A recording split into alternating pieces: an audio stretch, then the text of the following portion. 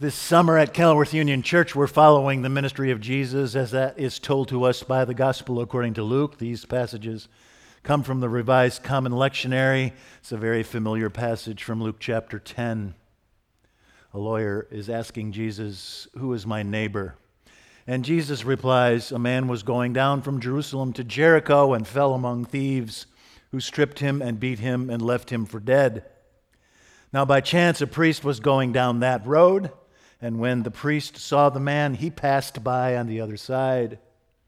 Likewise, a Levite, when he came to the place where the man lay, passed by on the other side. But a Samaritan, while traveling, came near him, and when the Samaritan saw the man, he was moved with pity. And he went to him and bandaged his wounds, pouring oil and wine on them. And then the man put this person on his own animal and brought him to an inn and took care of him. The next day he took out 2 denarii and gave them to the innkeeper and said, 'Take care of him, and when I return, I will repay you whatever you spend.' And then Jesus turned to the lawyer and said, 'Which of these 3 do you think proved to be a neighbor to the man who fell among thieves?' And the lawyer said, 'The one who showed him mercy.' And Jesus said, 'Go and do likewise.'" Pray with me. May the words of my mouth and the meditations of our hearts be acceptable in thy sight, O Lord, our rock and our redeemer. Amen. So Jesus' little story is minuscule, exactly 191 words, or about the length of one of those TikTok videos Sylvie figured out long before the rest of us. Plus, it never happened. Jesus made it up. And yet it's possible that this little story has had a greater impact on more people in more ways, in more places, at more times, across more centuries than anything else that's ever been written down. And so today we have Good Samaritan hospitals, we have Good Samaritan food kitchens and soup pantries and homeless shelters. We have Good Samaritan colleges. There is a Samaritan counseling center. There are even Good Samaritan laws to protect the helpers.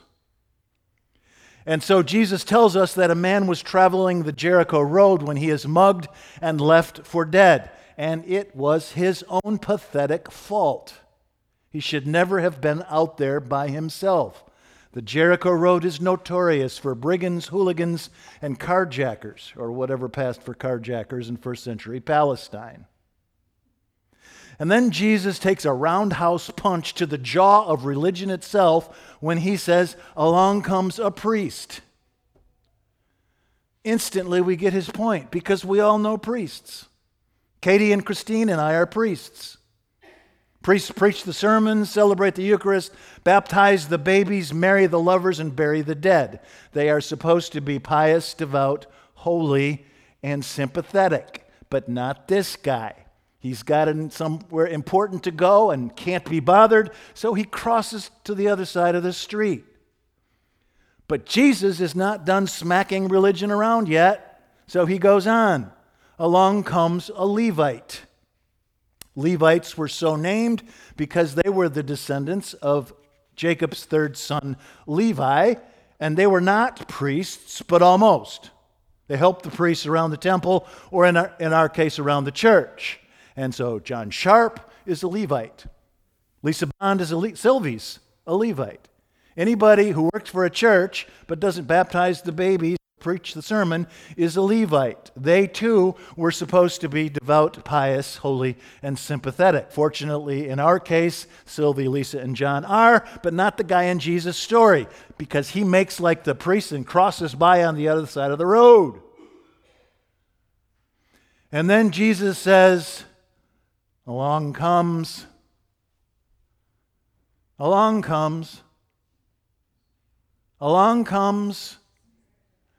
you fill in the blank with whomever you like least. A proud boy, a gang member, an opioid pusher, a drunk. But it turns out that this guy whom nobody likes ends up being the hero in Jesus' little story, because when he sees the victim, he patches up his wounds, piles him into the back seat of his BMW, drops him off at the nearest hotel, and then gives his credit card to the desk clerk so that he will be taken care of until he recovers. And so Jesus' dangerous little story has made such an impact, pun intended, because it does two things for us. It vastly maximizes our definition of neighbor to include the other, the different, the alien, the misunderstood, and even the despised. So it expands our definition of neighbor. It also rearranges our priority. It tells us that the man in the ditch is our priority. That's the most important thing to you. Nothing is more important. Not the appointment you have to keep, not the sermon you have to preach, not the speech you have to give, not the paper you have to write, and not the job you can't be late for.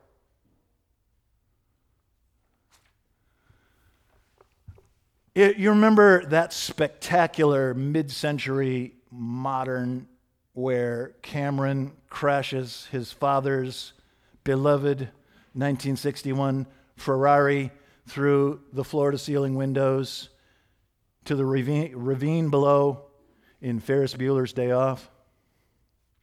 That's in Highland Park.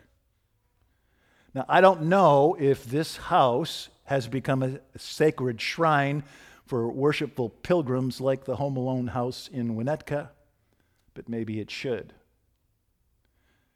Ferris Bueller's Day Off, Weird Science, 16 Candles, and Risky Business all come from there. The producer of Risky Business says that movie is all about white boys off the lake. There wasn't a murder in Highland Park for 21 straight years, from 2000 to 2020. And now the violence we thought was far off has come near. To a middle-class high school like Columbine, or a fairy tale New England town like Newtown, or an historic AME church in Charleston, or a Hispanic town in Texas. This morning, Doogie and I walked to Nick Corwin Park. It's about a block from my house. Nick died in 1988. He was 8 years old. Many of us remember Nancy and Richard Langert. They were killed in 1990. It happened in Winnetka before it happened anywhere else. And so I have no words of wisdom for you after this unthinkable tragedy. It just takes my words away. But as I read Jesus' sacred but dangerous little story, my mind goes to all the helpers in Highland Park. The police officers who identified this creep within minutes and located him within hours. The parents who stood between their children and 83 bullets. The Americans who donated $3 million to a 2-year-old orphan. And the doctors who received the wounded in our area hospitals.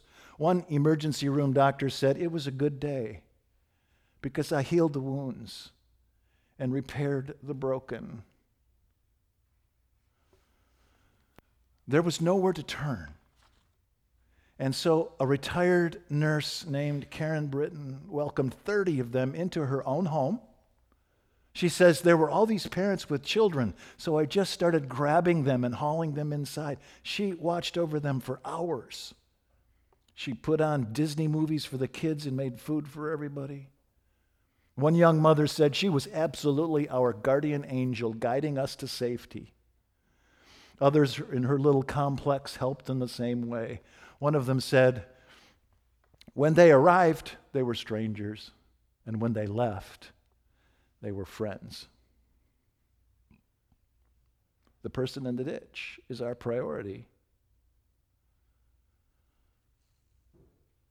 Sylvie,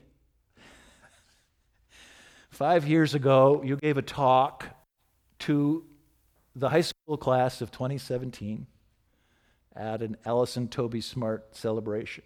And I was so moved, I wrote down what you said, and I've kept it all these years. You said, all day and every day, we are helping each other become who we will eventually be. Remember this, that every person you come into contact with, you speak to, each person you secretly judge, is somebody that you are helping towards their destination, good or bad.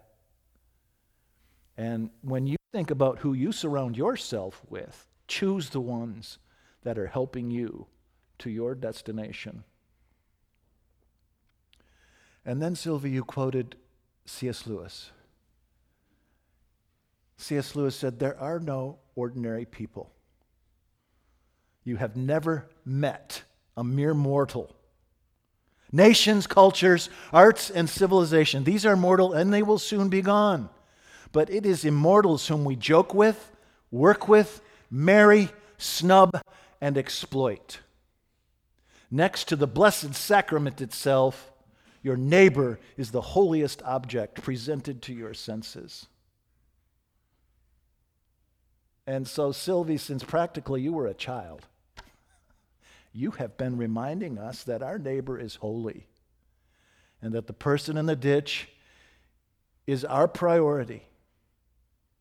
You have always said, if you are wounded, you are mine for the healing. If you are broken, you are mine for the mending. If you are sad, you are mine for the listening. And if you are lonely, you are mine for the friendship. That's what you've told us over and over and over again. So thanks and thanks and ever thanks.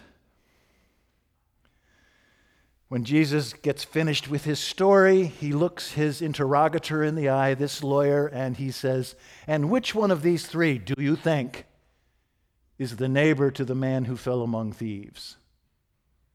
And the lawyer cannot even bring himself to speak the disgraceful name Samaritan.